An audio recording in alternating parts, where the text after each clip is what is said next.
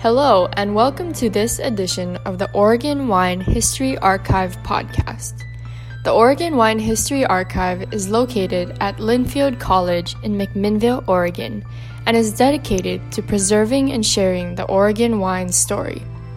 This podcast will share these stories through oral history interviews we've conducted throughout the industry. Please enjoy these stories. All right, my name is Rich Schmidt. I'm here at Anderson Family Vineyard with Cliff and Allison Anderson. It's November 13th, 2019. Thank you both so much for joining us today and for being willing to do this. We'll start you with the most important question, which is why wine? I'm going to get a little long-winded here because the roots are fairly deep. On my dad's side of the family, they homesteaded on the Oregon-Idaho border back in the 1800s and were farmers and builders and did a lot of different stuff. But my grandfather, that's my grandfather, went down to San Francisco after the earthquake in 1906 and helped rebuild and liked California, and he pulled the family out of Payette, Idaho and Ontario, Oregon, and took them all down to San Diego, where my grandfather established, in addition to a masonry contracting business, established a farming operation. And it was an old-fashioned farm. He had chickens and cattle, and my dad used to have to milk cows every morning, and he wouldn't drink milk for his entire life because he hated getting up at 4:30 in the morning. And San Diego in those days was very, very rural, and there were a lot of farms. Well, I grew up on a family compound on my grandfather's retirement farm. We had 3 houses on the property and aunts and uncles and everybody around. And my parents were off working and having kids and stuff, and I spent most of my time hanging around with my grandfather, who was an interesting character.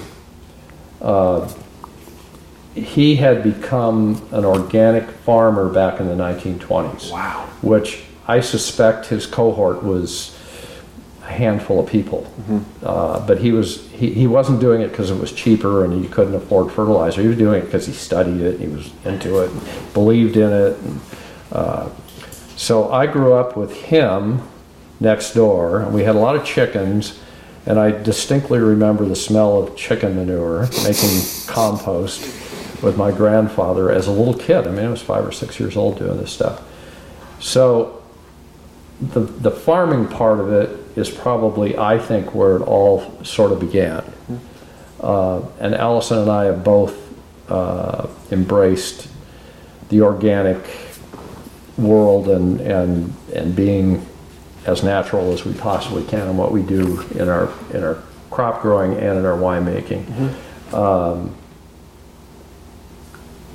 Allison has an interesting history as well in terms of her family coming out of Texas and having your great-grandmother chaining herself to the courthouse door and women's suffragettes, Dallas as a suffragette. Wow. Just strong people. I think talking about when we started thinking about wine, when he was 16 years old, he got a Scientific American magazine in San Diego that was talking about fermentation. And so he had the equipment because he was keeping tropical fish, a lot of siphon hoses and things. He could follow their instructions on how to make some wine. So he took the Thompson seedless grapes right off of the table at the family house and made it under his bed. He said it was terrible, but what 16-year-old thinks wine tastes good? Oh, some do. I mean, actually, our grandson thinks it's great, but I think that's where he's been passionate.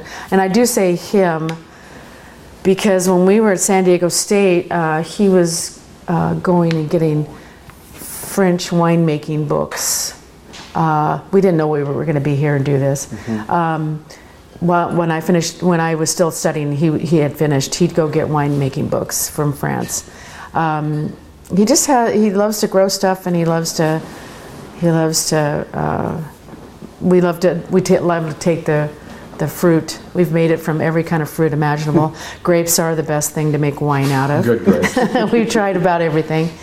And you have to make money to do this. So he had a market research company for 20 years here in Oregon. Griggs Anderson Research is what it was called. Sold that in '98. And then we could do this full time, but it afforded us to be able to do this without any bank help. So that's where we feel like we're fortunate. We were making wine together in college. We've made wine from kits. Anne, I can't remember her last name. Used to have Wine Arts on Broadway.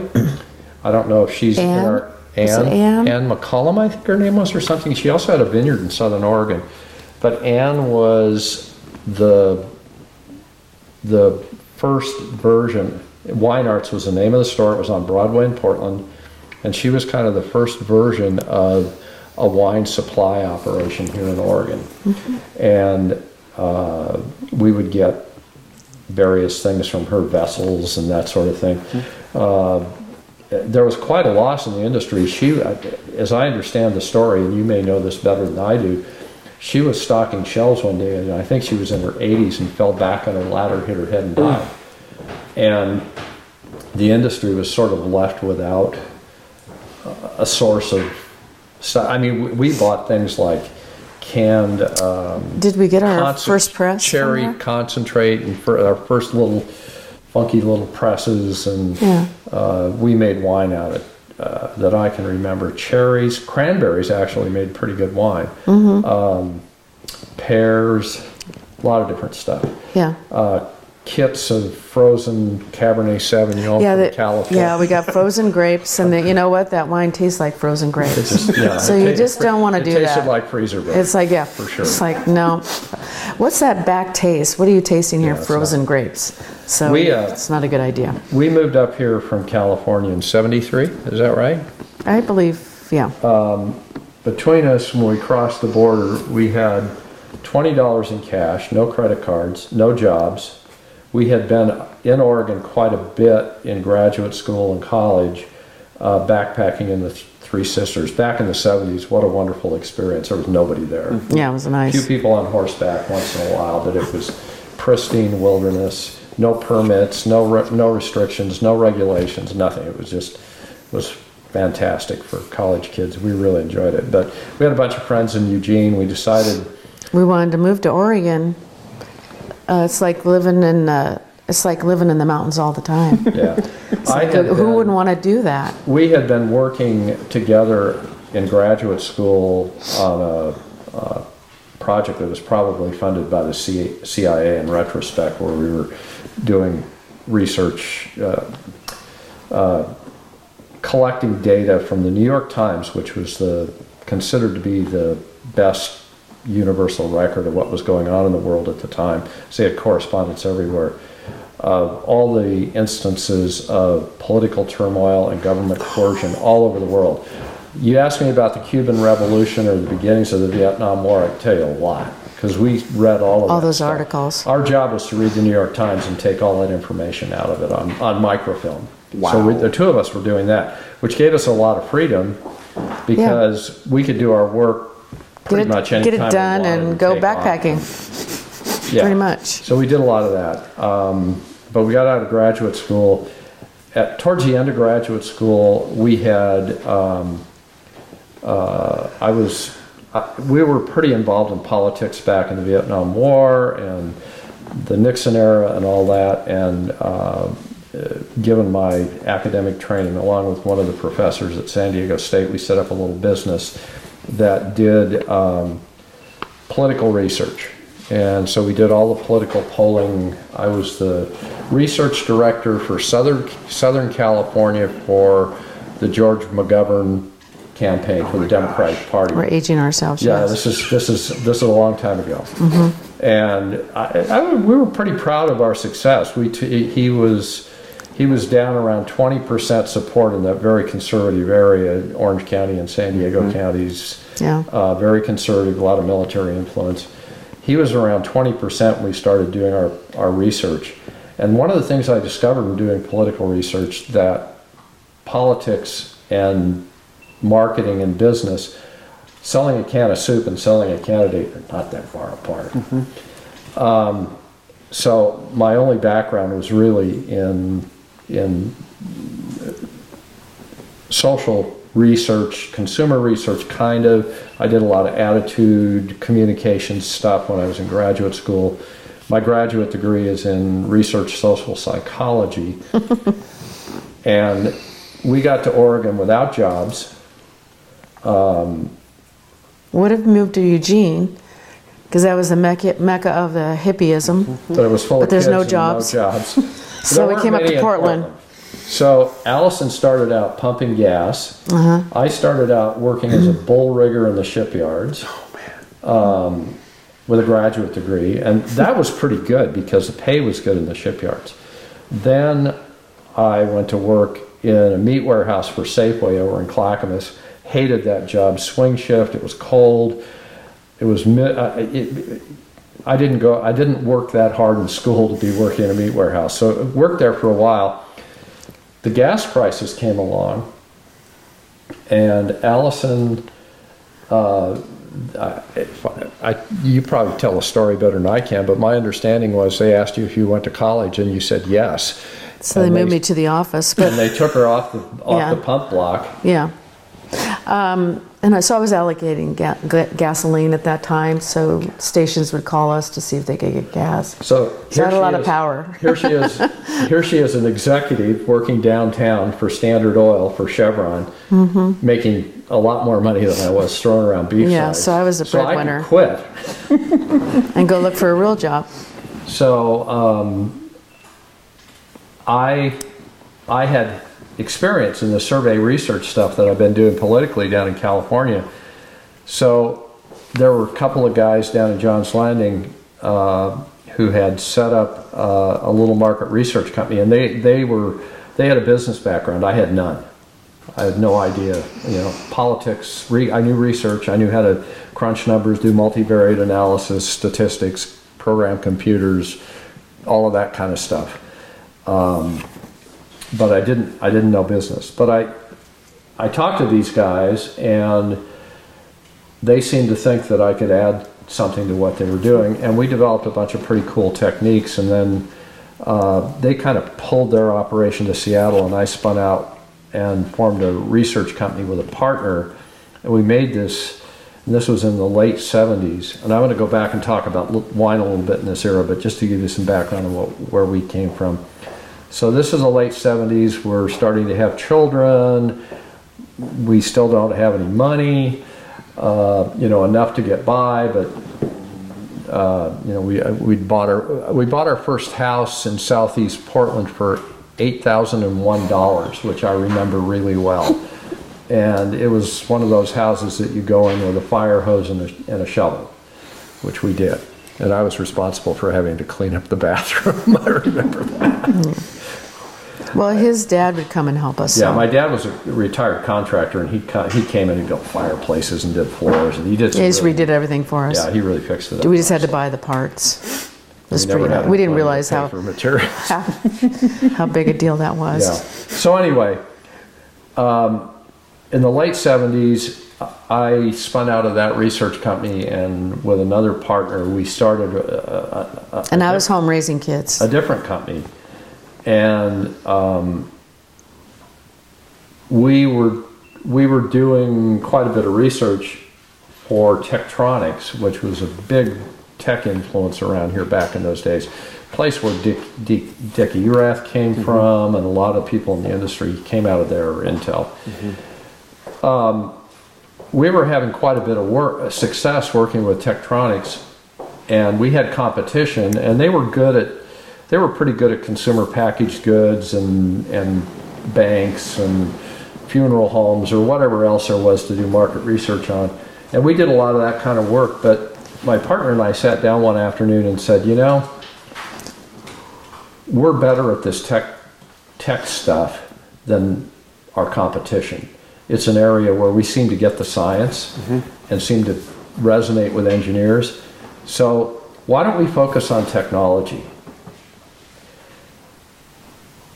This was like 1979, 1980. I mean, I guess in retrospect, it didn't take a genius to figure out technology was going somewhere, but it kind of did.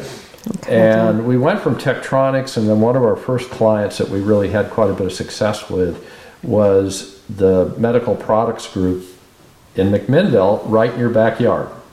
Hewlett-Packard had a pretty good operation out there. And so, along with Paul Long, the beer guy, we did a bunch of research on products he was developing, and then that sort of expanded into a lot of work with Hewlett-Packard, and we were instrumental in helping them commercialize all the printers, the inkjets and the lasers. The folks from Tektronix ended up, a lot of the marketing communications people went to this little software company that was starting up in Seattle, out in Bellevue actually, what was it called? Microsoft. So we were three-room office. They were on the third floor of a 6-story building in Bellevue, and they didn't have the entire third floor. And there were about, I would guess there were 24, maybe 36 of them. They hadn't gone public yet. And they had hired a marketing guy who said, they had all this money from IBM, right? Because they just sold MS-DOS. This probably sounds like ancient history to you guys, but they had just sold MS-DOS, and they had a lot of money, and they didn't know what to do with it. And Bill Gates was clearly interested in getting bigger and being successful and dominating the world, evidently. And he was so young. And he was in his 20s. Yeah. He was mid-20s, I guess, by then. He'd already been down in New Mexico, and he was back up in the Northwest. So this marketing guy they hired, a guy named Roland Hansen, said, Bill was going, we've got Flight Simulator, let's make games. We'll do that. It's just like, we know how to do games, we'll do games. And Roland said, well, maybe we ought to figure out what these people want to buy. And so we did probably the very first, very painful, because it was like less than 2% of the population had ever used a microcomputer, a PC. So we had to find those people. There were no lists or anything. It was just like weeding through the entire U.S. population to find this really small group of people. But we did. And we found, we worked and worked, and we lost so much money on that project. But anyway, we worked and worked and worked until we found enough of them to get a statistically reliable sample and projectable. And once we got them on the phone, because they were early adopters, they'd stay on the phone with us for an hour because they wanted to talk. They were passionate about it. So we got a lot of really good information. So we go back to Microsoft and say, yes, they play some games once in a while. And they won't pay very much money for it, and that's not what they really need. They need these things which were pretty exotic at the time. I mean, a lot of this stuff was news to us. These things called applications, really, strangely enough, they're using these things called word processors to write books, and spreadsheets to do financial analysis and data, database stuff, and they want to communicate with email and all that. And Bill looks at that and says, well, if that's where the business is and what these people need, let's go that way. So we were instrumental in helping Microsoft really develop that whole strategy and reorient their business. And we did the same sorts of things at Apple. We killed the first prototype of the Macintosh. I mean, it was a really successful business, and it was fun because we were in on all this new stuff. It was kind of like the modern version of being around Henry Ford when he was inventing the automobile. I mean, nobody knew this stuff was going anywhere, what was going to happen, or how it was going to turn out. So it was pretty exciting. We got to work on a lot of really neat stuff. And we had a blue chip client list. I mean, IBM, Intel, Microsoft, Hewlett Packard, Dell Computer was a big deal at the time, Cisco. Pretty much all of them. Oracle, National Semiconductor. I mean, it's just Everybody. we had them all, and it was pretty exciting. And we were, you know, I was giving speeches down in Silicon Valley, and you know, it was early days, but it was pretty exciting. But in the meantime, yeah, good segue. In the meantime, we had never stopped making wine. It was always our passion. I want to say that early in the industry here in Oregon, in all honesty, I mean, we came from California. We were wine drinkers when we came here. When we could afford it, we would drink the best wines we could, European or whatever that we could get our hands on. which still wasn't really. Which wasn't That that good. expensive, but in those days they weren't as expensive as they are now. So, I mean, Yeah.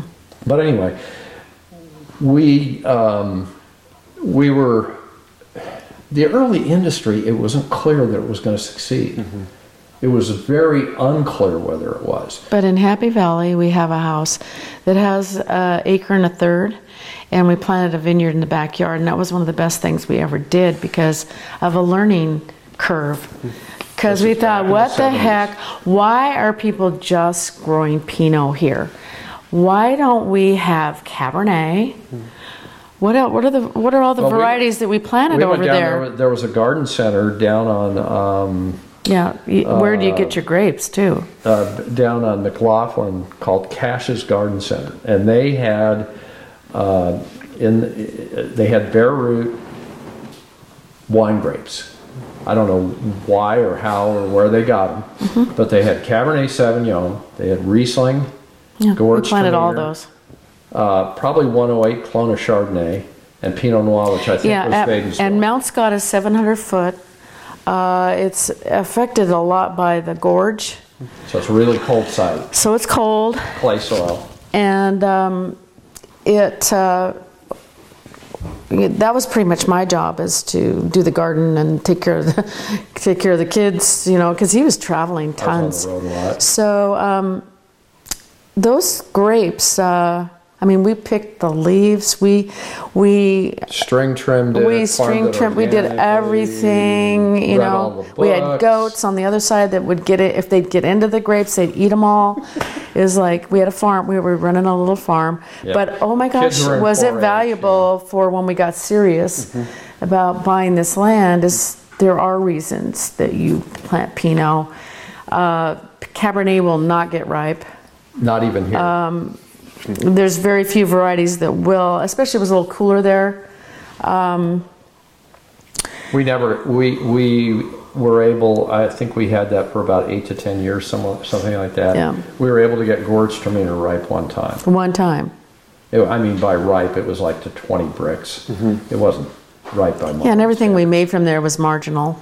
It was all, So doing this, it Battery was a little acid. bit scary at the beginning because I had never tasted a good Pinot yet. I had. Well, I'm just saying, they were thin and But- they had a long ways to go. 1983, it really changed a lot. When the 83 vintage hit in Oregon and nationally, it really put us on the map. I mean, prior to the Drouhins coming in and all the French influence and everything, 83 was a great vintage here. And we all of a sudden started lighting up. And I remember we were going to Fred Meyer and buying California Pinot Noir and California Cabernet and tasting them blind to see if we could tell the difference in the way the grapes tasted and trying to learn, you know, those differences and stuff. Yep. It takes a long time to learn all that, So as you guys all know. we're out in Happy Valley in a 130-year-old Victorian farmhouse. It was an old homestead house that we found back in the 70s. So we're remodeling this house, and Allison's I'm remodeling it. Yeah, she's doing most of it. She's better at that. Well, his dad taught me a lot, so. Yeah. So she's working for the city of Happy Valley, and I was on the planning commission for a little while, and we're trying to keep that area Rural. back in those days, there were less than 1,000 people in what's now called Happy Valley. And when I told people anywhere that we lived in Happy Valley, the like, common where's answer that? was, is that in Oregon? Yeah. But it was great because 205, you could jump right on the freeway and be on an airplane in about 5 minutes. I could get downtown in 50 and downtown, you know, because there wasn't that many people living out there. Yeah. So it really worked out great for that for a while. But it did. But there was I was on the planning commission, so I went with the mayor to a meeting in downtown Portland where a decision was going to be made about where the urban growth boundary was going to be. And coming from California, we want to fight any kind of development we did can. not want tract and they houses. were like, money, money, we've never seen it before. And I said, it's not that important. That part, you guys got to save this, you know. But they didn't know. So we're in this meeting, and we're representing Happy Valley, and we're trying to encourage the powers that be, Land Conservation Development Commission, all those guys. Neil Goldschmidt was in the meeting. That we wanted to be outside the urban growth boundary. Happy Valley was originally incorporated to not become part of Portland. The whole intention of incorporating it was to keep the development out. Was to keep the development out. Yeah. And we were getting a lot of pressure to put in 6 units per acre and all this kind of stuff, and we really didn't want to. We wanted to keep it rural out there. There were historic barns made, you know, anyway. So, in the middle of the meeting, Neil Goldschmidt stood up with a Sharpie on the white, there's a map up on the wall, and he drew a line and included Happy Valley. And just drew right around Happy Valley. Inside the urban growth boundary, and that was it. That was the end. We knew, having grown up in California, that was the end of our little rural paradise with our kids going in 4-H and all the rest. Yeah. So took a while, but so at first we got angry. Oh, and that's why we bought this property. Yeah, we spent. That is why. Yeah. We were like, okay, we're getting out of here. Okay, we have a choice. We can either stew here, be upset, and lose, you know, all the rural stuff that we chose this place for, or we can find a new place to go. New rural place. So for 3 years, the two of us, every weekend we had free, dragging the kids around in baby seats and all the rest, would go out, and this was mid-'80s, we would drive around all over. I mean, we looked a lot of places. We were over Beaver Creek, out at Scappoose, but a lot of it was right around here. And we had a real estate guy. We tried various real estate people. We also did a lot of driving. We did a lot of different stuff. But one thing we did have, which seemed kind of crazy to most people, we had an altimeter with us. We did, because of the 700-foot level. Because we couldn't get things ripe at high elevation, and the climate has changed. You know, being a farmer and watching the weather and keeping weather records since the 70s here in Oregon. But we didn't know it would change. There's no question. It's gotten more variable, it's gotten more extreme, and it's gotten warmer, especially at night. I mean, climate change is a real thing.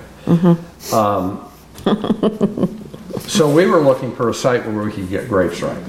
That was really a major motivation. We didn't want to be too high altitude, but we had sort of conflicting agenda.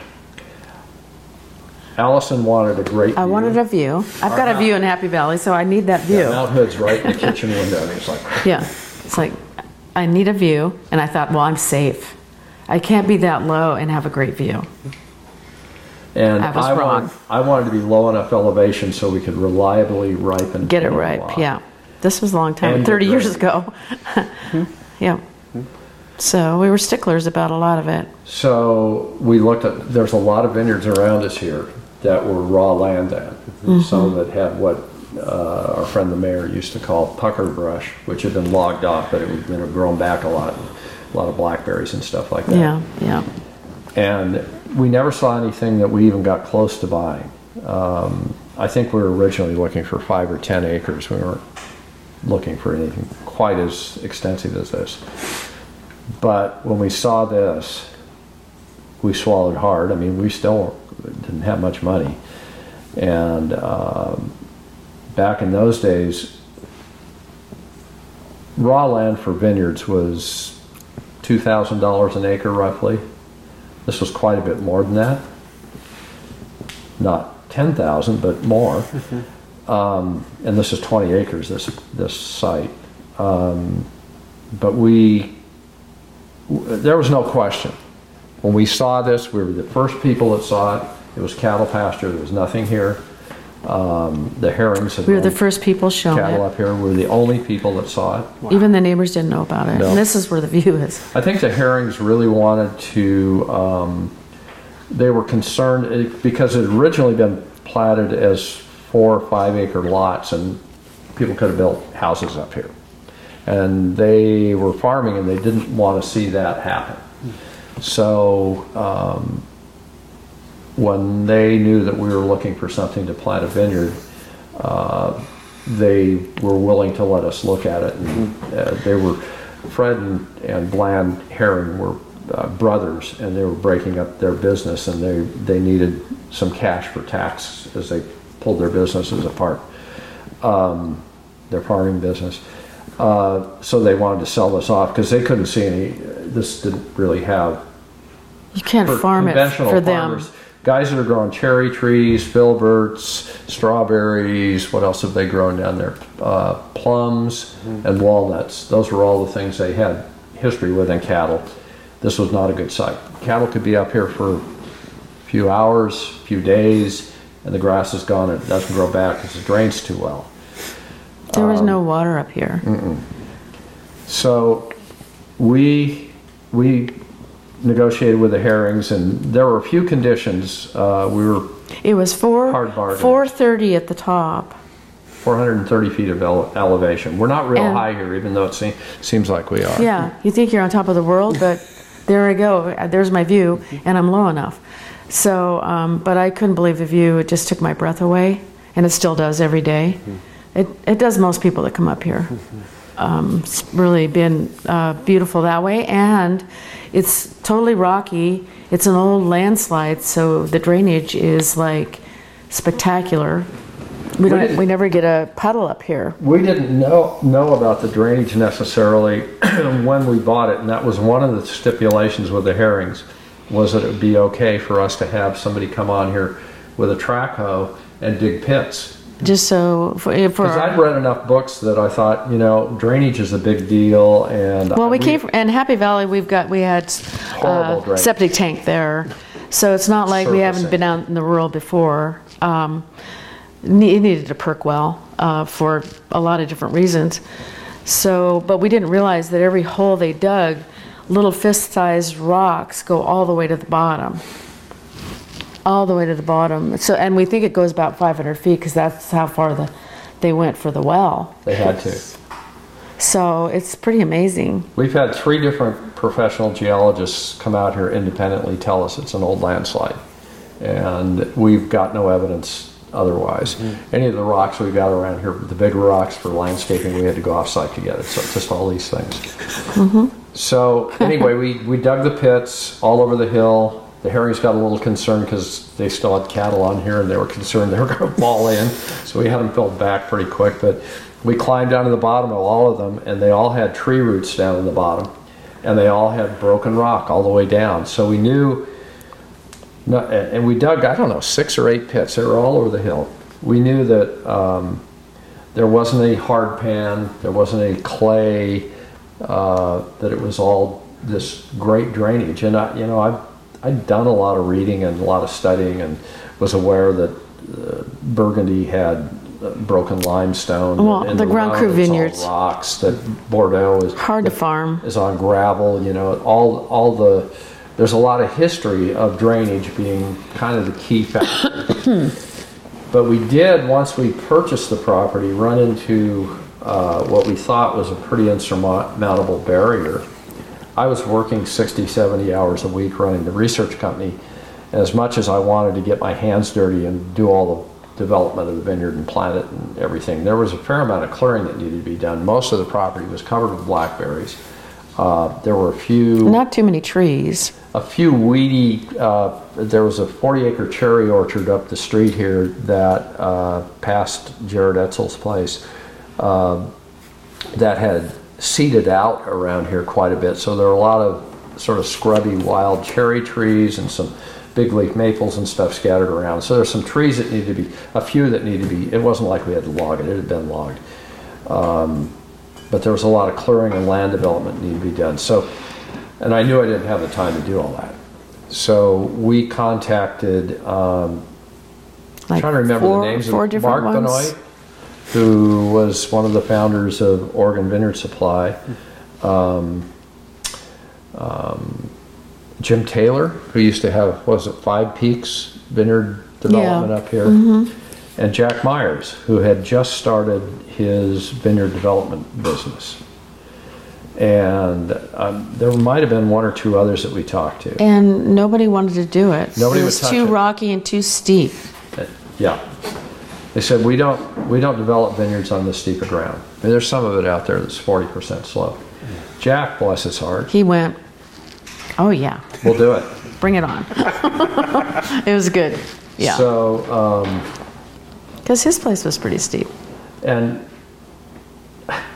I think he was sorry later because it's a lot of work. He cussed a blue streak when he was busting up equipment out there, and it was tough to get a vineyard planted here. That was quite an experience getting to know Jack. He hadn't left the property before he invited us to join a tasting group that he was starting, which we ended up doing, which was really a great experience for us. John Hallison, who John and Diane had Veritas Vineyard, which is now the Corral Creek Vineyard over there, which is now where Chehalem has their operation. That was his. Craig Eastman, who was at that time working for a wine distributor locally, but ended up being the marketing guy for a number of years down with Roland Souls at Argyle. A couple of doctors from OHSU who were massive home winemakers. I mean, to the extent that at some years they probably made more wine than we did early on. Anyway, so it's kind of and Mike Halleck from Carabella. And the Hammerstadts. And she's county commissioner. Oh yeah. And the mayor of and, Lake Oswego. Lake Oswego. So they're a great group. Great people. We hung together for 25, 30 years. We'd meet once a month and blind taste wines with Jeff. The first half of the vineyard. I was actually going through some papers upstairs the other day, and I found a letter that we've got to hold on to from Jack when after he got this going, and I was to the point where I could begin to take some of it over. Yeah. He took off with one of his girlfriends and spent, I think Cynthia, it was in the letter. I read part of this letter the other day. He spent about 6 months in the south of France and had a wonderful time. And he's an artist, so he was an art institute. He was a teacher. Northwest School. With his letters he'd send us, he'd draw these gorgeous whatever it looked like. We didn't get pictures. We got drawings, and I'm going to frame those. Yeah, that's amazing. This had no drawings. It was all text. Oh, really? Because I have some with drawings. Yeah. But I did find one of his letters and going through some papers. Anyway, so he spent about 6 months in France with his girlfriend, and when he got back from France, he wasn't feeling well, and he went through a lot of doctors and stuff, but he ended up having cancer, and he lasted, I think, about a year before he died. It's about 10 days, I think, before he passed. His old vineyard at Champoux, which he'd been more or less unceremoniously kicked out of by the people he transacted with after his divorce, it had changed hands. And I made contact with the people who acquired it and said, would it be okay if I brought Jack Myers out, who planted this vineyard, he's ill and not expected to survive. I think he would get some pleasure in seeing his old vineyard before he goes. So I brought Jack out, pulled him out of his sick bed, and he had a chance to walk around the vineyard a little bit and talk to them about. That's what the picture in the book, isn't it? Yeah. That picture in the back of the Deep Roots book. I think it's near the back. He's sitting with him. This picture was taken that day when we were out there. That picture right there was taken the day we were out there with the new owners. And I think we were sitting by the Pinot Meunier vine that Jack had propagated from the one he found growing in the woods up there, which was a really interesting discovery, and one of the things that sort of alerted all of us to the fact that maybe there was a wine industry here before the modern one that started up in the 60s. And Jack's story that he told me was he was concerned about this vine when he found it growing in the woods because he thought it was diseased because it had what appeared to be some sort of fungus or mildew or something growing on the leaves. So he took it down to Oregon State and they said, I don't know where you got this because there isn't any of this growing in North America. This is Pinot Meunier, which is grown in France, but as far as we know, nobody's ever propagated it here in the U.S. They may have had some down in California, I don't know, but Jack said it had never been around here. Well, they're around Champouy. There's so much history. Yeah. So apparently this was a hangover from the French back in the 1800s that he found and survived somehow in the woods. That's amazing. So it is. That day he told the story of that vine to the folks who bought the vineyard from the people who'd been there. And we inherited something else from Jack, and this is something that I don't know if you've included any of this in your archival research, but one of the things I would recommend is that you try to get some history from the early farm worker folks here who are reaching kind of the end of their career. And someone I really recommend that you talk to is our current vineyard manager, who was Jack's vineyard manager. His name is Rudy Chavez. After he worked for Jack, he was the manager for Durant for I think about 10 years, and he's been here. Next year will be his 29th year. He planted the vineyard with us, so he's been here from the get-go. Speaks good English, and is arguably the original Hispanic. I don't know who else was here at the time. I know that Jack told stories of trying to find people to help in the vineyard, and that there were, in those days, Vietnamese boat people coming in who had some agricultural experience, and they tried using Vietnamese and Laotians and day laborers and people off Skid Row and farm kids. And I know that my business partner was pretty good friends with the Durants, and her kids, when they were in high school, used to go pick grapes and do vineyard work like Priscilla Blosser and the Durants. The Durants were part of that operation early on. I also remember going to lunch with Ken Durant in 1981 at Piccolo Mundo down at John's Landing, and him looking me in the eye and saying, "You don't want to get into this business. It's really hard work." When we told our wine tasting friends we bought a vineyard, they're like, "Are you sure? Why didn't you talk to us first?" It's like, well, you know what it's like when you have the passion. Yeah. You can't stop yourself. So tell me about those early years as you got the vineyard planted. It obviously took some time to clear and plant. Tell me about the early challenges of getting a business off the ground. We had the fruit. It tells you in the books 3 years you'll get fruit. Mm-hmm. And back in those days, there was a publication. Wouldn't cost very much per acre either. There's a publication, the Oregon Wine Growers Guide, that included the purchase of a tractor and the installation of a well and roads and all the infrastructure. I don't think they included farm buildings, but their estimate was about $10,000 an acre to plant a vineyard. What did it cost us? 60. Okay. Now, so then we didn't do anything cheap, and we planted it dense, and I paid twice as much as I should. Oh, have for he's just really got special wine such posts and, yeah. a bunch such of a stuff fanatic. like that. But it was. Like I said, he was reading wine books, French winemaking books, and so he was just so. I think he's before his time. Yeah. Because that was really important. But the first year we were going to pick, the deer were getting in here and eating everything. So we had to scrap that and put up a deer fence around the whole place and electrify it. It took us 5 years before we ever got any kind of crop. Yeah, and the next year we're the day before we're going to pick. The birds all came. This was 1997. Way before anybody else had experienced it or had said anything about it. Let's put it that way. So we're like, oh my God, what are all these birds here for? And they're so pretty. These are cedar waxwings and protected $5,000 a bird if you hurt them. Well, anyway, so they took everything. We knew that there were bird pressure issues.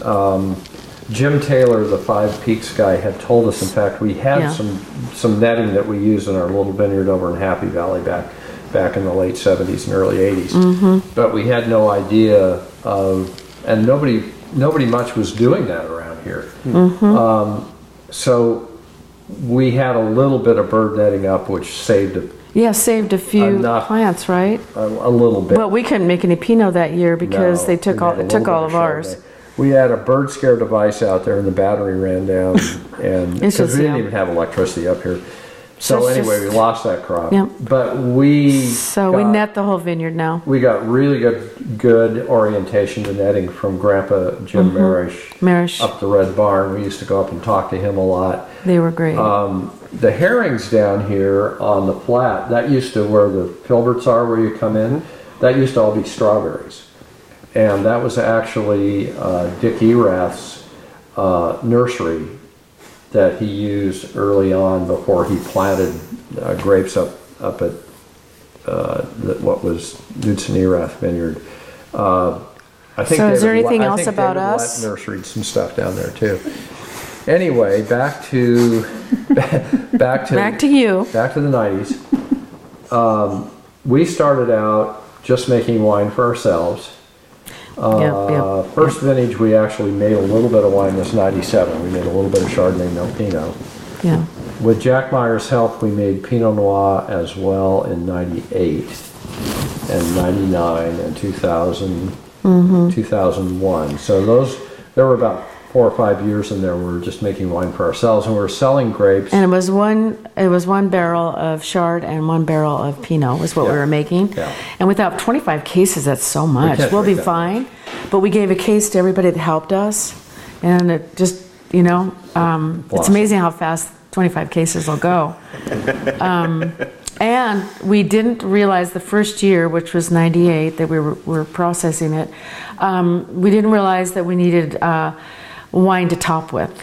Yeah, the 98. Or we saved a little bit, but it wasn't enough. And so we had to go buy wine to top with. And what wine do you buy to top your special wine with? You don't go cheap, so that was a very expensive. There was a case of Argyle Pinot in that 98. Exactly. So which was ours and which was the other, we don't know. But now we have tanks for topping.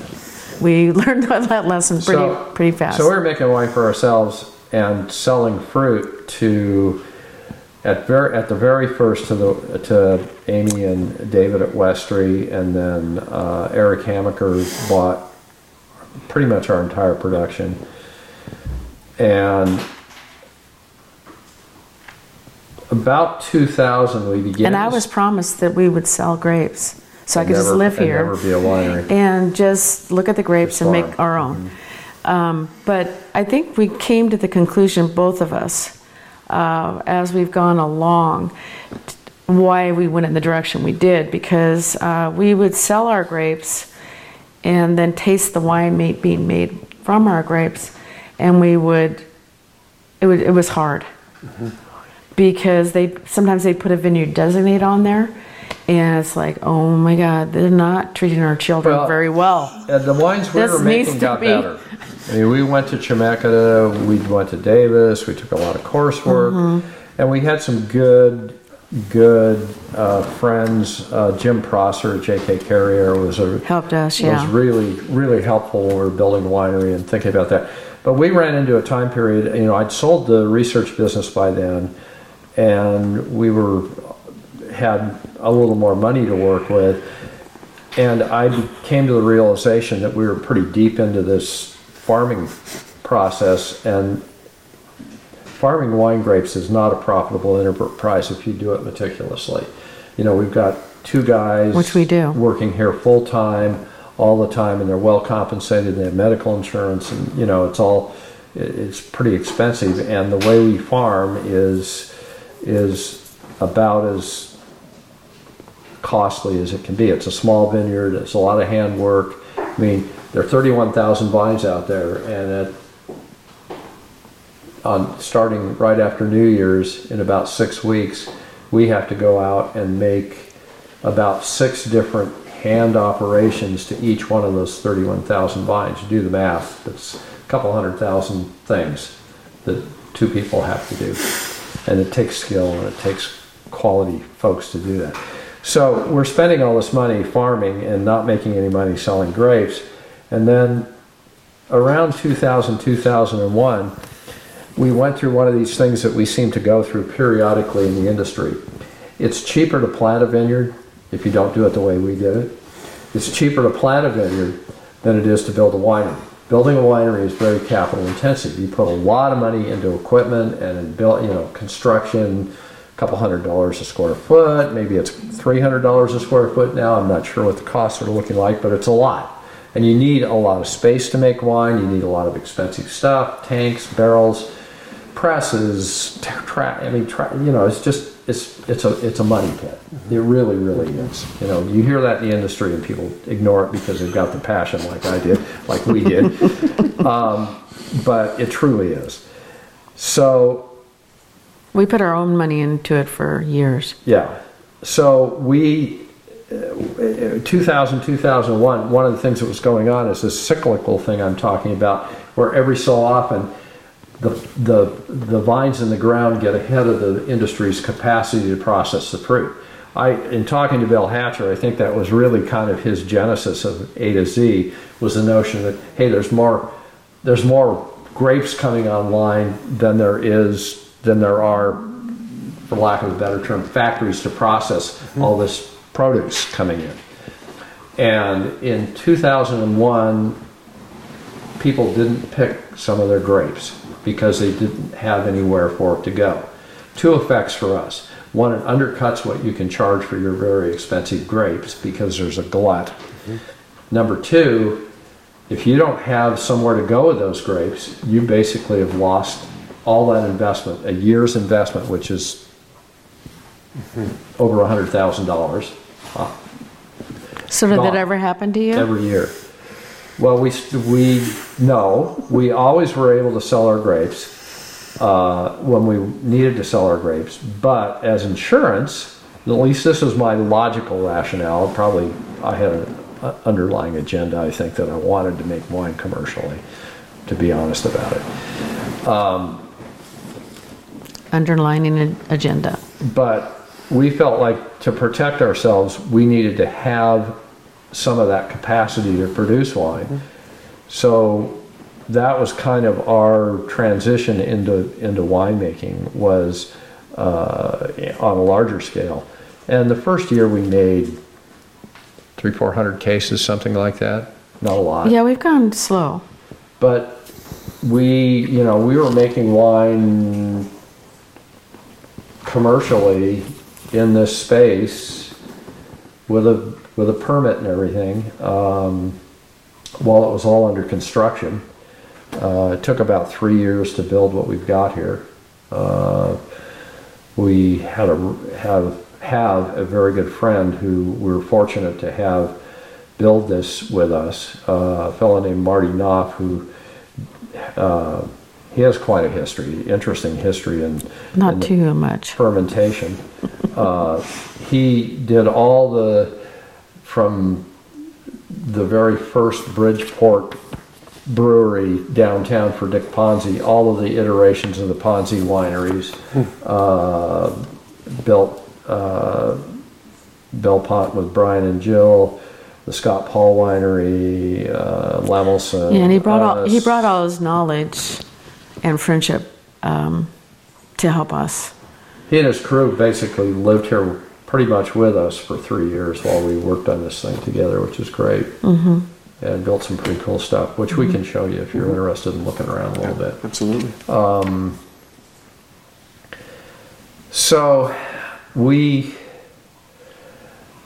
also started selling grapes to Jim Prosser for a vineyard designate in 2002 when J.K. Carrier was still over on Benjamin Road in the barn, and worked with Jim. And Jim, in addition to by then,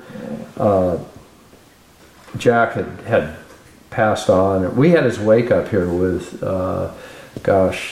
Dick Erath was here, and a bunch of the early industry people were here. I think Myron was here. It was the right thing to do. But so we started selling some fruit to Jim Prosser and working with him, and we worked in his winery. We worked on a mobile bottling truck with Jim. We helped do barrel tastings and open houses, and worked with Eric Lemelson quite a bit. We were pretty involved in our friends' wineries around here, and also involved in selling grapes to a lot of different people. Over the years, our name has been on bottles, and we've sold grapes to J.K. Carrier, Lemelson, Bergstrom, De Lancelotti, Westry, Hammaker, Sulkelblosser, Patty Green, White Rose. So there's been quite a few. It's nice to have a reputation Source fruit that you don't have at the beginning. Jimmy Marish, Granville, Jackson, Holstein. I'm probably leaving somebody out, but It's okay. it's been a lot. It's all right. But we started making wine. Our first commercial vintage was 2002. By the time we were getting ready to release that wine and try to figure out what we were going to do commercially, Eric Lemelson had sent his New York distributor over here. And these guys show up. It's a weekday. I probably hadn't had a bath in 3 days or shaved in a while. And That's kind of the look, though, isn't it, for wine? So I was doing farm work people? up here, and these guys show up, and they're like New York guys with coats and ties and everything. And you missed it? You missed not wearing a tie and stuff? No, not at all. Not a bit. You notice I'm wearing one today. No, yeah. They showed up, and Eric had sent them over, and they wanted to taste our wine. And I thought, well, why not? Oh, before, though, he swore on his reputation that he is not going to sell to a distributor. But I wasn't here. I'd also written a business plan, which I still have a copy of, in 2003 that said we were going to be really small and sell everything direct, and we were going to go through distribution also. Mm-hmm. So these guys show up, and there were, I think, 3 or 4 of them. And the head guy was doing most of the talking. They asked me a lot of questions about my business life, my former career, and stuff like that. And they found out that I used to, travel to New York a lot, and they were from New York, and have to entertain clients in New York. They didn't say anything during the tasting. But they're tasting through the wines, and they're being very taciturn. They don't really say anything. So I'm thinking, well, they probably didn't really like it. Timing good? No, you're fine. All good. Okay. So at the end, the head guy who represented this New York distributor said, "We want to buy everything you make. We want all of it. We want all of it. We'll take as much as you can sell us." Wow. And I said no. I know, yeah. It's Because like I I don't was sticking to sell my guns. Yeah. I was sticking to my guns. I don't sell anything to distributors, and that was good. But And this then- other guy who hadn't introduced himself to that point and had just kind of been in the background said, well, when you were talking to us earlier, you said that you used to have to entertain clients and take them out to dinner in New York and this sort of thing. Where did you used to like to take people? And I said, well, my favorite restaurant, it was down in Tribeca, was called Montrachet, and I think Daniel Belay was the chef there at the time, and it was one of the top restaurants in New York. I said, if I were taking people like from Apple Computer out and that sort of thing, I would try to go to Montrachet if I could get a reservation. And so he pulls his card out and he says, well, I'm the wine buyer for the Myriad Restaurant Group, which owns Montrachet, Nobu, and he Rubicon melted in San Francisco. on the floor. And we want your wine on our list at Montrachet. Well, okay. That's how easy it was for him to just do that. So at first, It's like, for several years, our wine basically, we'd have people up here by appointment and that sort of thing. But most of it was going to New York.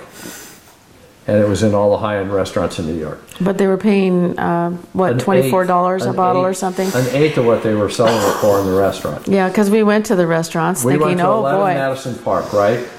Best restaurant in the world at times, on the various critics' judgments or whoever makes pretty those fancy. judgments. 11 Mad is still considered one of the best restaurants in the world, maybe the best in New York. And we're on the wine list there. And Danny Meyer, who owned it at the time, Knew our names. knew who we were and came up and gave us a big hug and said, oh, we just love Gee, your how did he wines and know everything." that stuff? Well, he was just doing his research. We found out that later on, there was an article in the New Yorker that they actually had a person assigned to do research on everybody who made a reservation. They did an internet search So to they find like out personal who they friends, were. yeah. So you'd feel like you were really, it was great customer service. Very impressive. But the thing that impressed us most was when we sat down to have dinner and we looked at the wine list and see our wine on there, egos going through the ceiling. But it's over $200 a bottle for the wine that they're paying. Yeah, they're paying $20. $20. And It's like, wait a minute. And your ego only goes so far, and you go back. So the recession comes along. It's 2007, 2008. We're back in New York. We're meeting with the distributor, and they're saying, well, times are tough. We've had 9/11. That was hard on everybody in New York, and now we've got this recession. We need you to reduce your prices. And There'd be no way you can't make any money at all. I went back and did a more thorough. I was kind of back of the enveloping up to that point. I went back and did a more thoughtful financial analysis, realized we were losing money at the price we were selling wholesale at the time. That every bottle we sent to New York was, you can't run a business for very long that way, losing money on everything. So we just said, we got to change our game.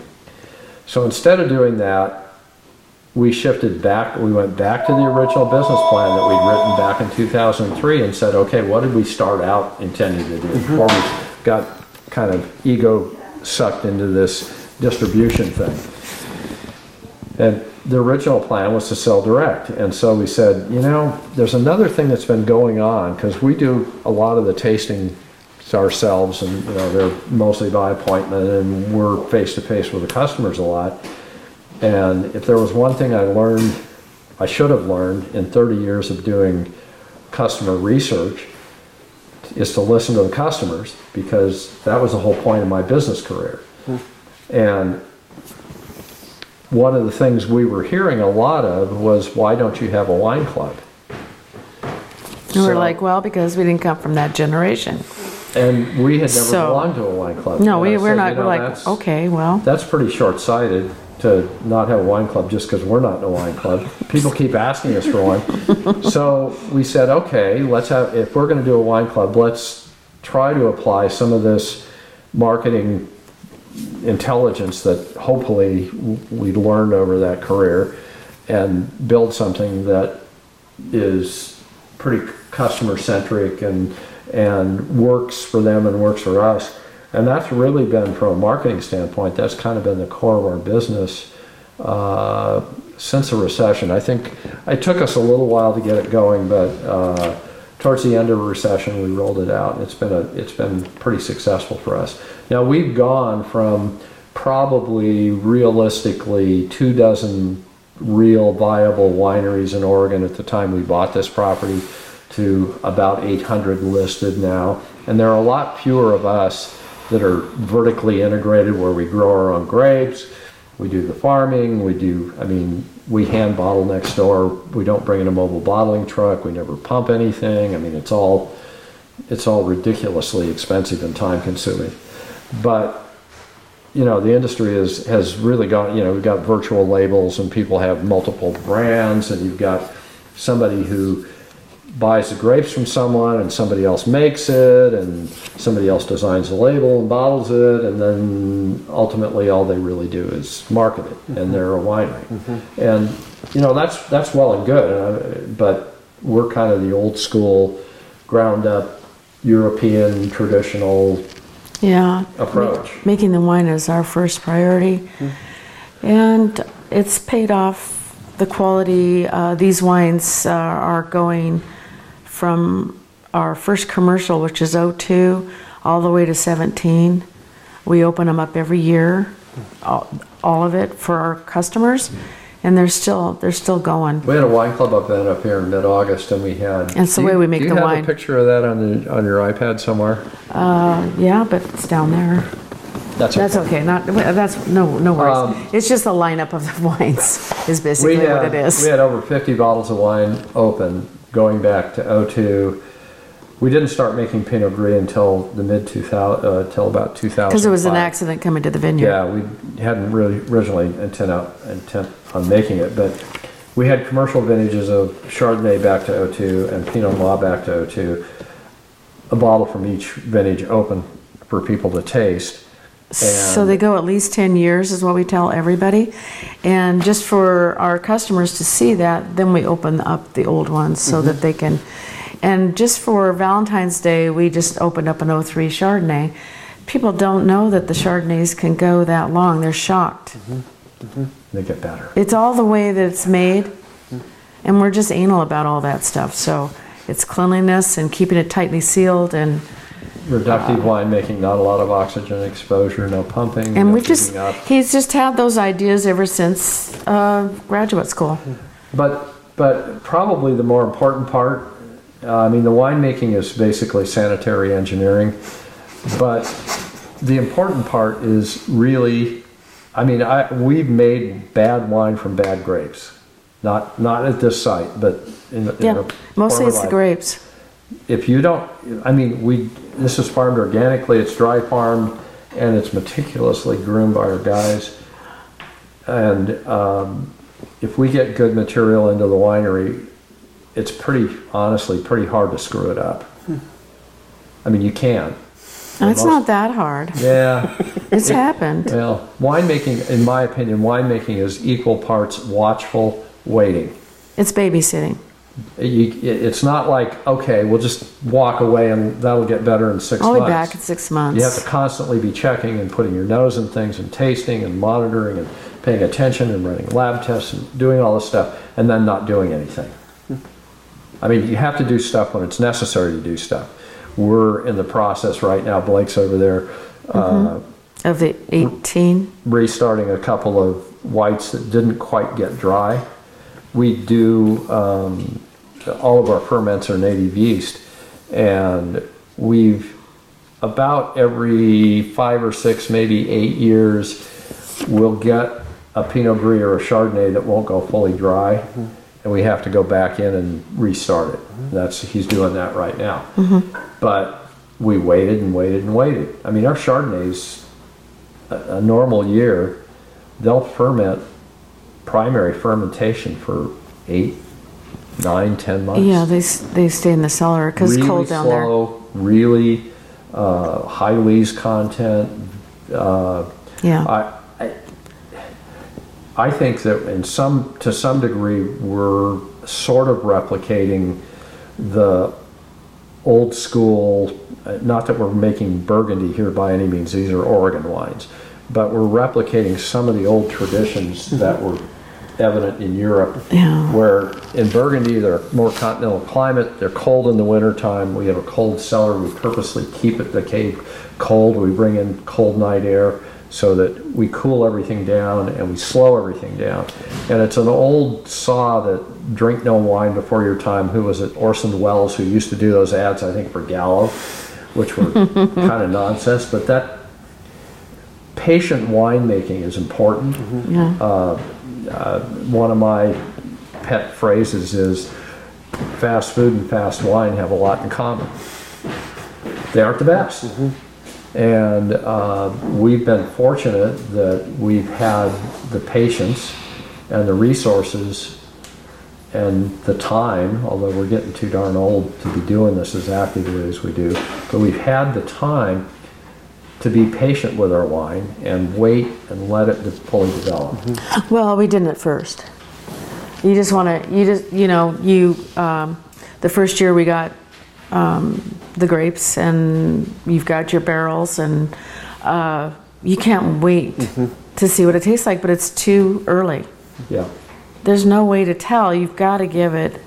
I think if I could say what we've learned the most is patience. We had some young winemakers up here this weekend, and in talking with them, I could see myself again back in my 20s, wanting to taste the wine before it was ready, and wanting to bottle the wine before it was ready, and wanting to hurry it along. And there's no way to tell. We've had years where we'll go taste the wines, and it's like, oh, whoa. It used to really scare us. Like, oh my God, what have we done wrong this time, right? But what we should do is just trust the vineyard. That really needs to be painted in there. That's our theme. It's our theme, trust the vineyard, because you'll go back 6 months later and, oh, there you are. You came back. It goes through so many phases that, and if you give it years, that's even better. But yeah, we have enough years now. We can go years, and it's better. And you make mistakes along the way, or you have tough vintages. I mean, I can think of like 2005. We had a challenging vintage that year, and I ended up overpressing the Pinot. And it tastes like that. It was too tannic for a long time because I just over extracted it, and I kept telling people, just wait, and I finally got to the point where it was kind of hard to say it anymore because it wasn't getting better, and it finally did. In fact, we had David Miller, who worked here for quite a while, and I think it was his but how old is that? How old is that wine? Well, 2000. Until you could finally drink 10 years. It's like, 2011. When we get the better equipment that we buy, the differences start to happen too, all that stuff. 2011 was a tough vintage. And it was hard to get grapes ripe, and it was a late harvest, and the wines at first were very. And I don't think we're the only wineries that have that right, and issue. Hard to sell, and people that trust us, that we've sold a lot of wine to for a lot of years, would say, what did you send us? What did you do with this wine? What is this? This isn't you. Just wait. It's going to come. Just give it some time. And it's been gratifying. I mean, the last 6 months or so, we've had a couple of our old-term customers, pull that 11 out of their cellar and say, "Do you have any more? Can you send me a case?" And it's.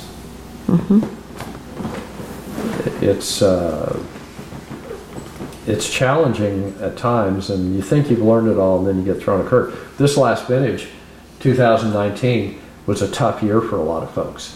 There were people here in the Dundee Hills, and I don't know the names of the vineyards. Yeah, they lost their vineyards. Who lost crop this year due to powdery mildew. And Rudy and I, our theme this summer was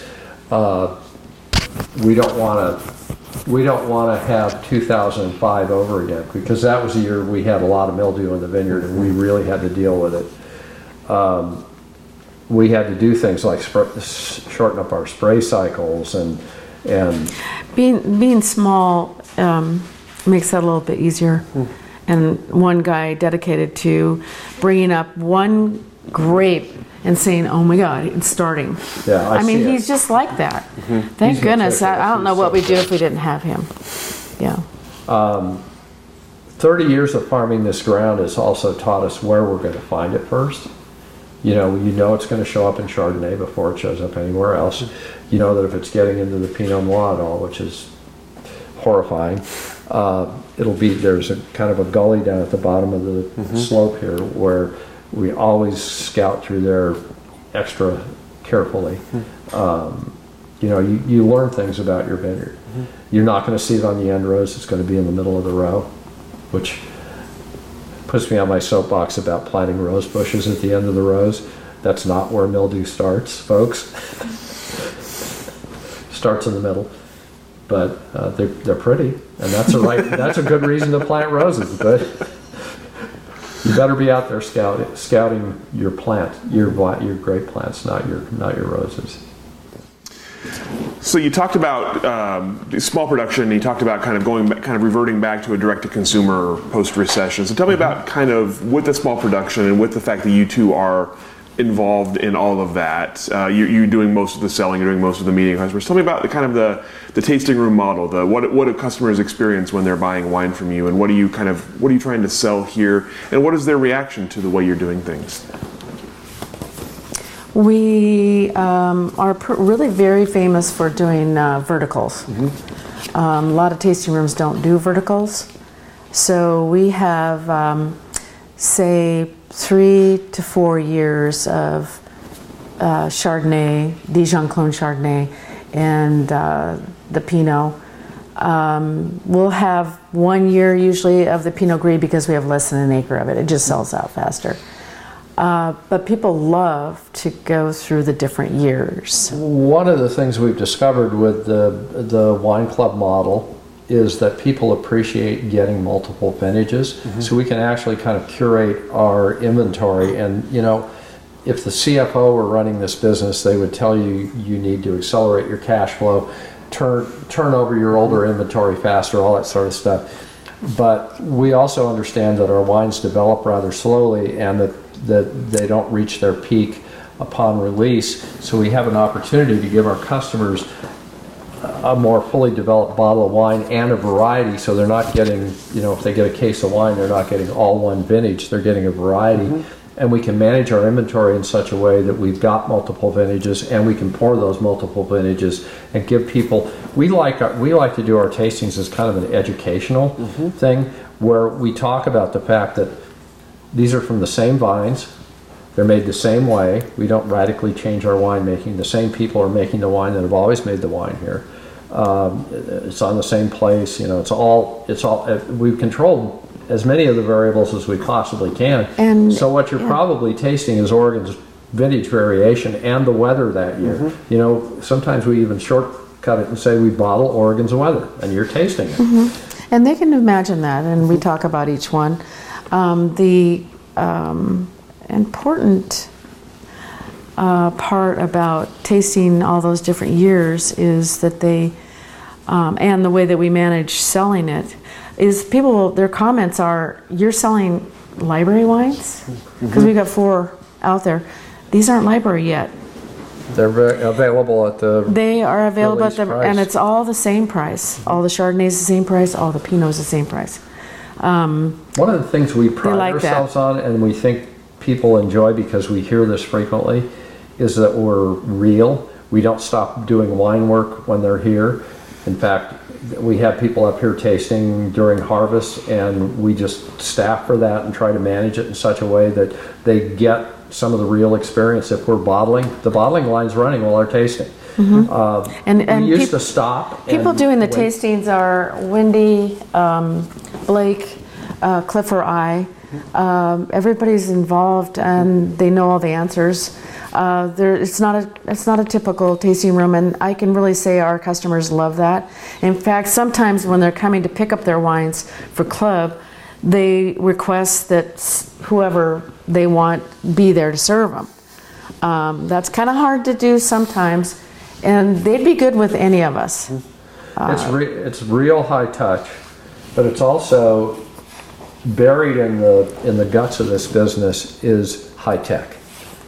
And the high tech part of it, we have to credit our software developer who has a PhD in software engineering and is an absolute genius and works at a pretty high level at Google right now, and also happens to be our son-in-law. Yeah, because he came and helped us, like when they lived in Hillsboro. Yeah, they would come and help us during the openings and stuff, and he goes, "You guys, I can really help you." That's pretty helpful. Thank goodness you are son-in-law. You can, good. So- you guys need to go? Or? Oh, no. No. Oh, okay. If you need the restroom, it's right there. Yeah. One of the things we discovered as we started this wine club journey is doing it pencil and paper. Up to about 50, I could pretty much do it by hand.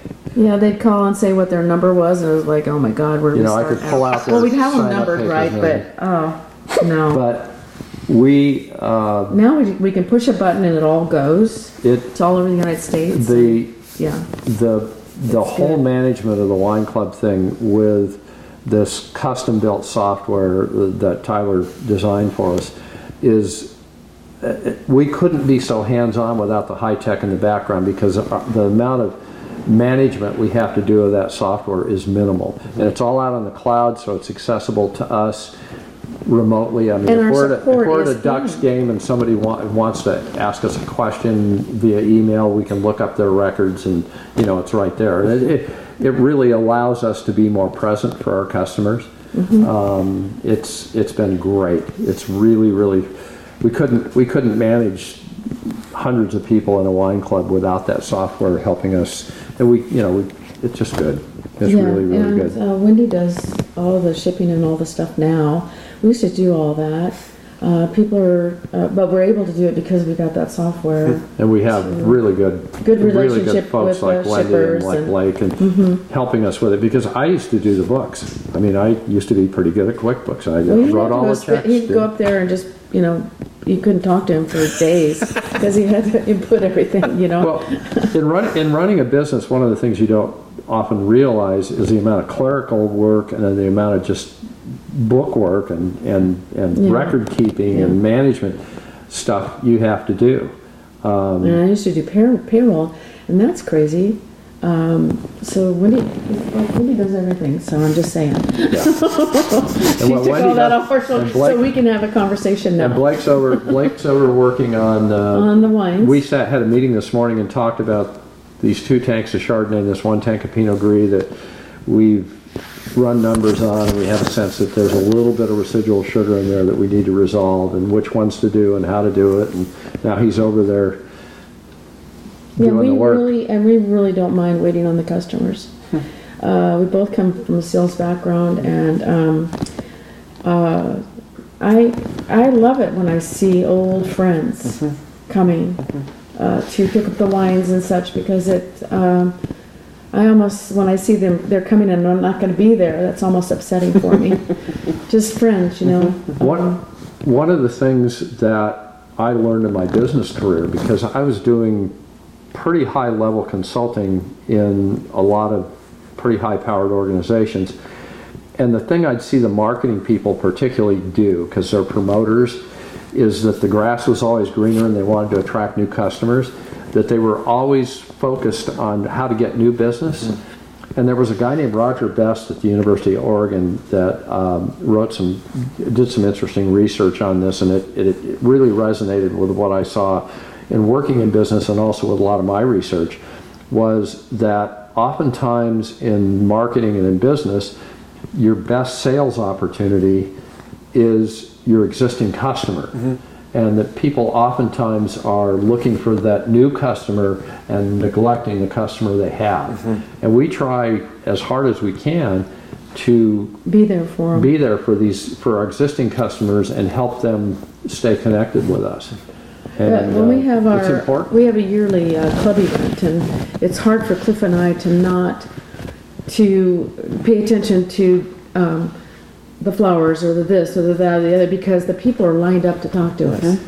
We made the mistake one year of allowing about 130 people up here. Wendy allows me to talk to people. She says, go talk to the people. We didn't put a limit on the number of folks we could have. We put a limit, but it wasn't as low as it should have been. We had too many people up here, and we really felt like it didn't work as well at that number, so we cap it at 100, 50 couples. And that way we can make sure that we have personal interaction with everyone. And the people that are helping us too. Pause just a second. Goes back. Oh, did it come off? Yeah, that's totally fine. You could go right up here if that's easier. Just so you have something to hang on to. Yeah. So as with that, I'm curious.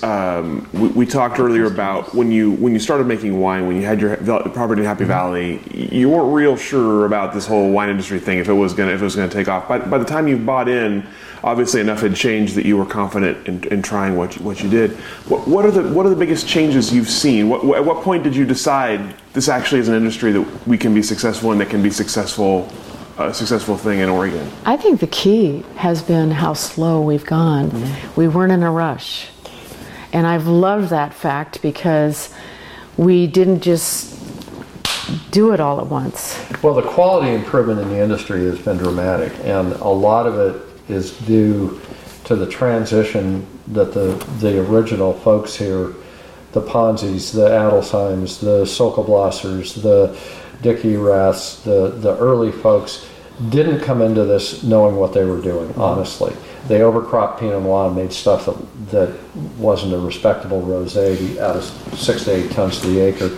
And they learned from their experience instead of following that path. They went back and said, okay, we got to keep improving. And there was that early collegial atmosphere was super powerful to getting us to the point where, in my opinion, we make the best Pinot Noir in the world by and large here. And also a big factor in that history is the French. How they either got mad at us for being in competition with them. Mad at California mostly. Mad, and just shut us off. Or, you guys can grow Pinot? I'm coming over and buying some property.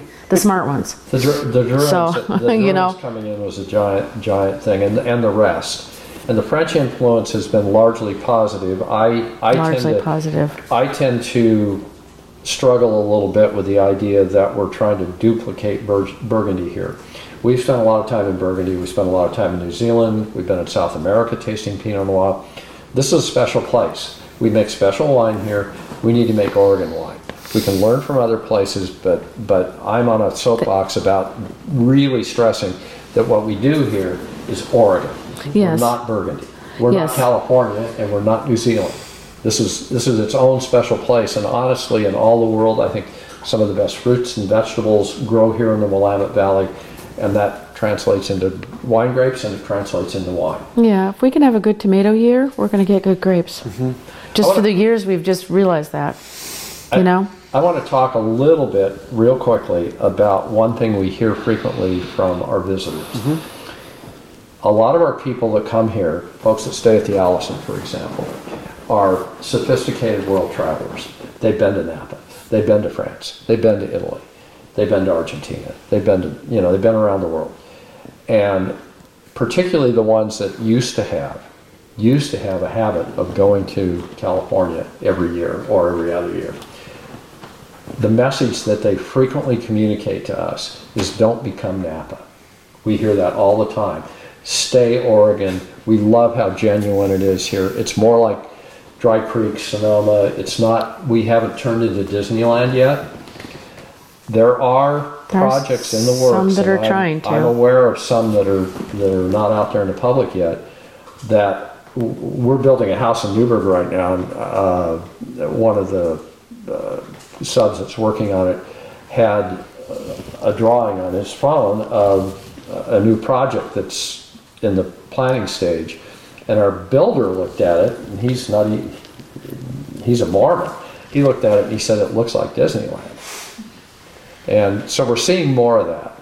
And a lot of money coming to the area. I don't think we can. I don't know of any way, logically or otherwise, we can sort of stop that change. It's just, I feel like I'm a little unless you own the property, there's nothing you can do, or just want to be stuck in time. But I think it's important that we remember how we got here, and I think it has a lot to do with land use planning. Even though we got stuck in a situation with the urban growth boundary where our farming operation wasn't sustainable, I still very much believe that we've got old Tom McCall stuff, that we've got to protect the countryside, we've got to keep rural areas rural, that if we get too... It's kind of easy to kill what it is that makes Oregon Oregon if we don't respect what it is that we have here. The population of the state since we moved here has tripled. Yeah. And we're the kind of the early people in the California influx. We came up when everybody down there said, "You'll be back in 6 months."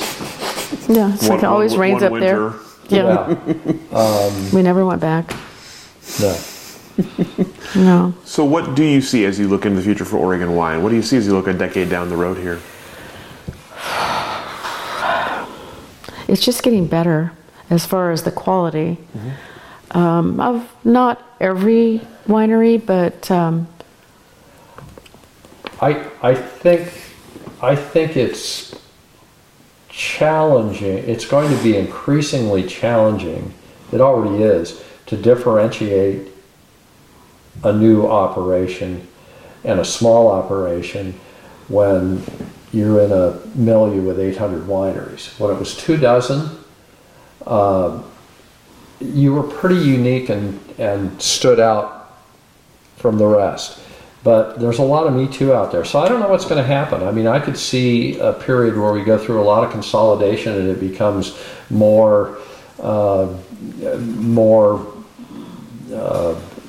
it's sort of like the mom and pop grocery store kind of went away when the supermarket came in. And I wonder if that isn't potentially the future of what we're going to see here in Oregon. And it's not one I relish. I'm an old guy now, and I kind of I thought things were really great back in the 90s and the early 2000s, and it's kind of like it's getting a little bit bigger and more, this is not what the Oregon Wine Board necessarily would want me to be saying. Yeah. But I don't really like the idea of it becoming more like Napa and larger operations. I think there's a great sense of collegiality and community and ownership and genuine warmth that comes from the small family farm. And I hate to see that go away. I remember after we named this place Anderson Family Vineyard, about 5 years later I walked into a Fred Meyer store and I saw Gallo Family Vineyard on an end aisle display, and I'm going, Gallo, you guys make your own bottles down in Modesto. You're not a farm. You're a factory. I mean, in a lot of ways, they are a farm, and I acknowledge the contribution of the Gallos to the wine world. But and when we first started, all we talked about was how are we going to, when wine started getting better, how are we going to get people here, right? So they weren't doing the best job of getting people to come to the Willamette Valley.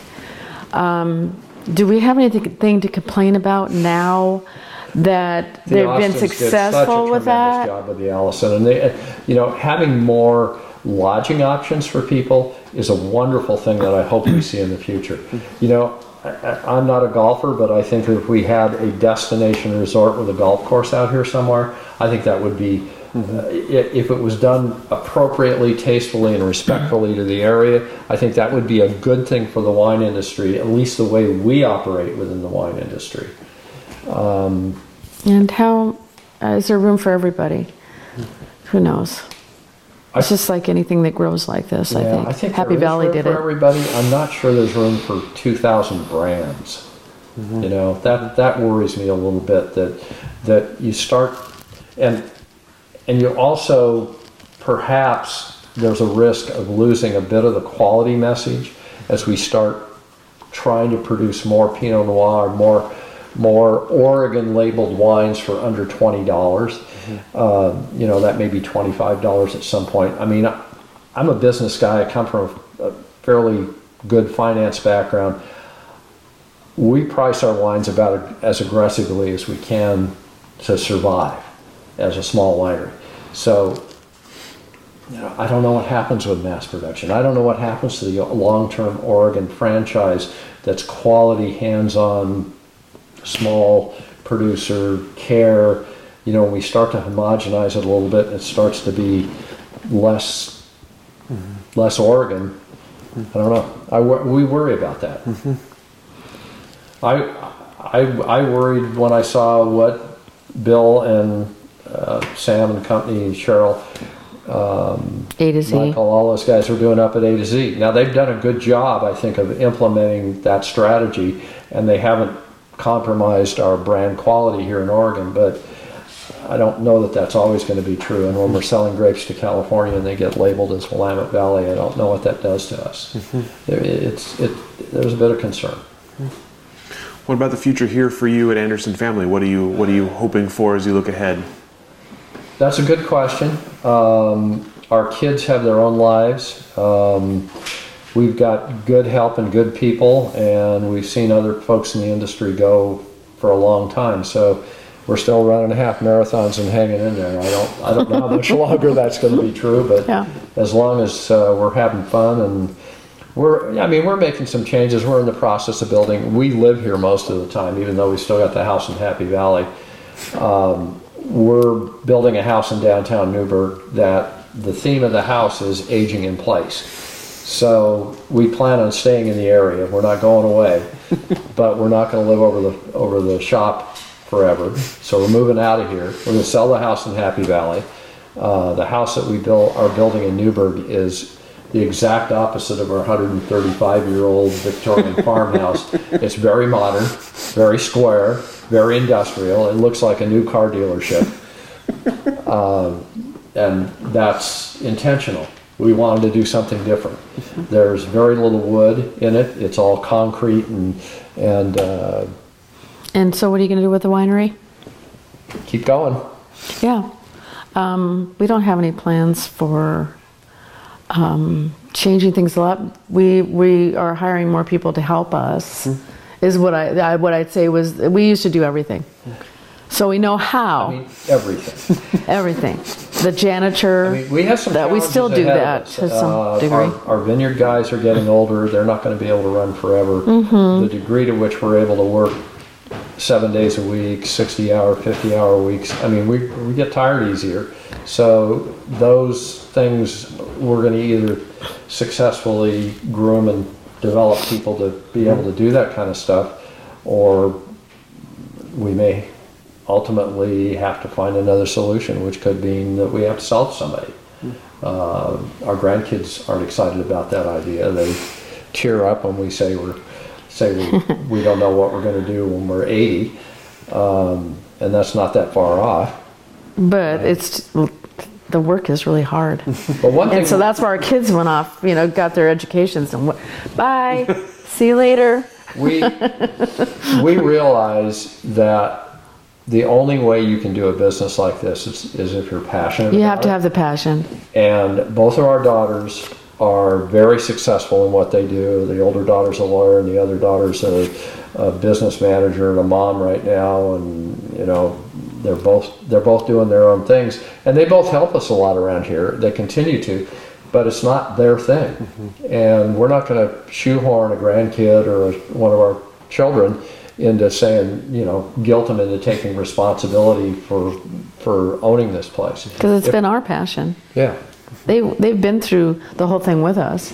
And the biggest, going back to when we bought this, the biggest overwhelming emotion I had when I realized we could own this property was kind of a, dread isn't quite the right word, but trepidation. Profound respect for the stewardship.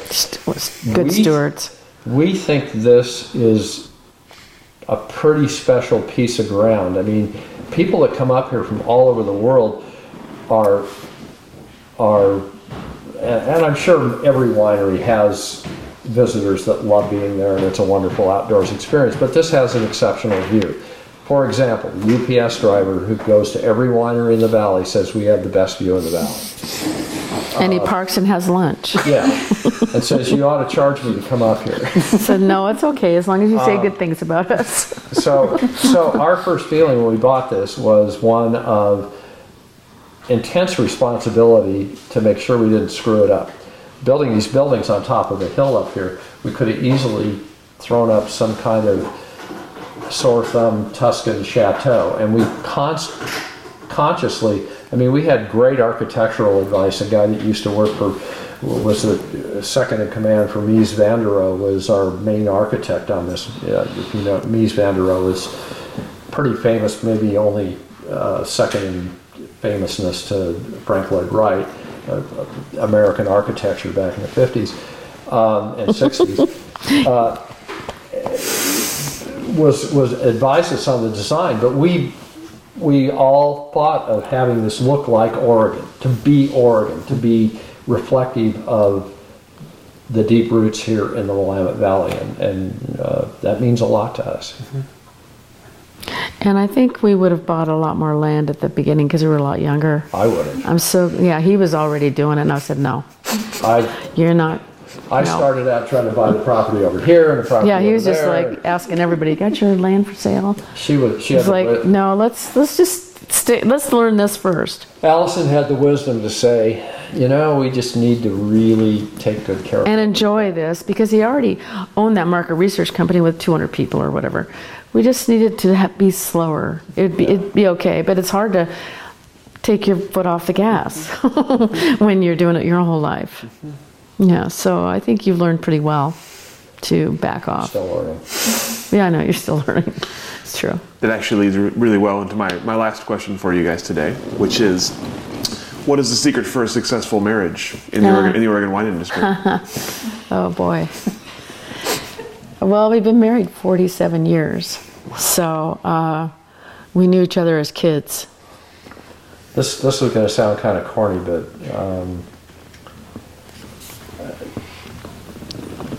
it's not different than wine, making wine. It's just on a longer scale. Patience with each other and going through the hard times. I mean, being in a partnership and being in a marriage for that long a time. We went to the same high school. Yeah, we don't have to explain anything to each other because we came from the same background. Mm-hmm. I think that's really, that doesn't mean that you can do a winery. And I think we do have the same passions. That's the other thing. We both want it to be, the winery to be a lot of perfections going on, and we couldn't do it any other way. We couldn't do it any other way. And so we believe the same way that way. And we just keep going. Having been around this industry for quite a long time, I think you see that those partnerships either get tighter and there was especially a lot of this early on, or you see them split up. And I don't know if it's 50-50 or 60-40, which way it is, but there's a lot of rock star stuff that goes on here. There's a lot of ego crap. There's a lot of hard work. There's a lot of pain and suffering, and that's hard on a marriage. And it can make it's a business, and running a business together, what you essentially have to do as a small winery, is hard on a marriage. It can be. Well, you get stronger, you can come apart. I think what we're saying is just true about any long marriage. Pretty much. When you have I came from a background of a lot of divorces and such. So every time we'd have a fight at the beginning, it was like, okay, I'm out of here. I'm out of here. I'm not, I'm not hanging around for this. And he'd go, we're going to actually talk about this. We're going to actually work it out. Calm down, And that's worked. Because it was like, oh, you're not going to just walk away too? That you're pretty young, and you need to, when you make those decisions to do that, you need to pay attention to how important that is to work it out. Yeah, simple terms. I can't imagine starting over now. Can you imagine starting over? It's like, oh, no. Yeah. Well, thank you both so much for your time today, for your answers. Thanks for asking. For your history. Yeah. Is there anything I should have asked that I didn't? Anything we didn't cover that we should have covered? Actually, there's one more thing I want to ask. Never mind that. You mentioned the Pinot Gris. I want to know how you ended up with Pinot Gris here, because I was... The accident? Yes, I want to know about the Pinot Gris accident. Well, we lost some Chardonnay, Dijon Clone Chardonnay plants. You lose them every year. We're always replanting. And right over here is Chardonnay up here on the top. That's some of the driest, rockiest place. So some of the best spots. And so a tray comes from the nursery, and it's labeled Dijon Clone Chardonnay. You don't know, it's just sticks. You know, there's no, and even if there were some leaves on it, it's pretty hard to tell the differences in the grapes. So you go ahead and plant them. We had no reason to suspect it was anything else. Yeah, we go ahead and plant them interspersed wherever we lost. And then 3 years later, you walk down the road and goes like, that one isn't Chardonnay, and that one over there isn't Chardonnay, way down, you know, it's like, oh, they sent us the wrong plants. Rich, all of you have probably seen Pinot Gris growing. You know, it's a mutation of Pinot Noir. It's pretty dark. It's not Chardonnay. Yeah, exactly. So we picked it separately, made it, and the family really liked it. And it's different than the other two that we're serving. My first reaction and it's the best grapes that grow around here. We were curious about it. I don't want to add a third varietal. It's enough work as no, we didn't want to. I don't want to make Pinot Gris. No, we didn't want to. But I made some just as an experiment. And then I in business spent a lot of time working in Europe, and I was hanging around a lot in Holland because I was doing some work for Philips. And I couldn't get the Dutch to work on the weekends, and I would be there for like 3 weeks sometimes. So I'd go down to Alsace and hang out down there on the weekends. I'd rent a car and go down to Alsace. I got to know some of the winemakers down there. I was around really good Pinot Gris.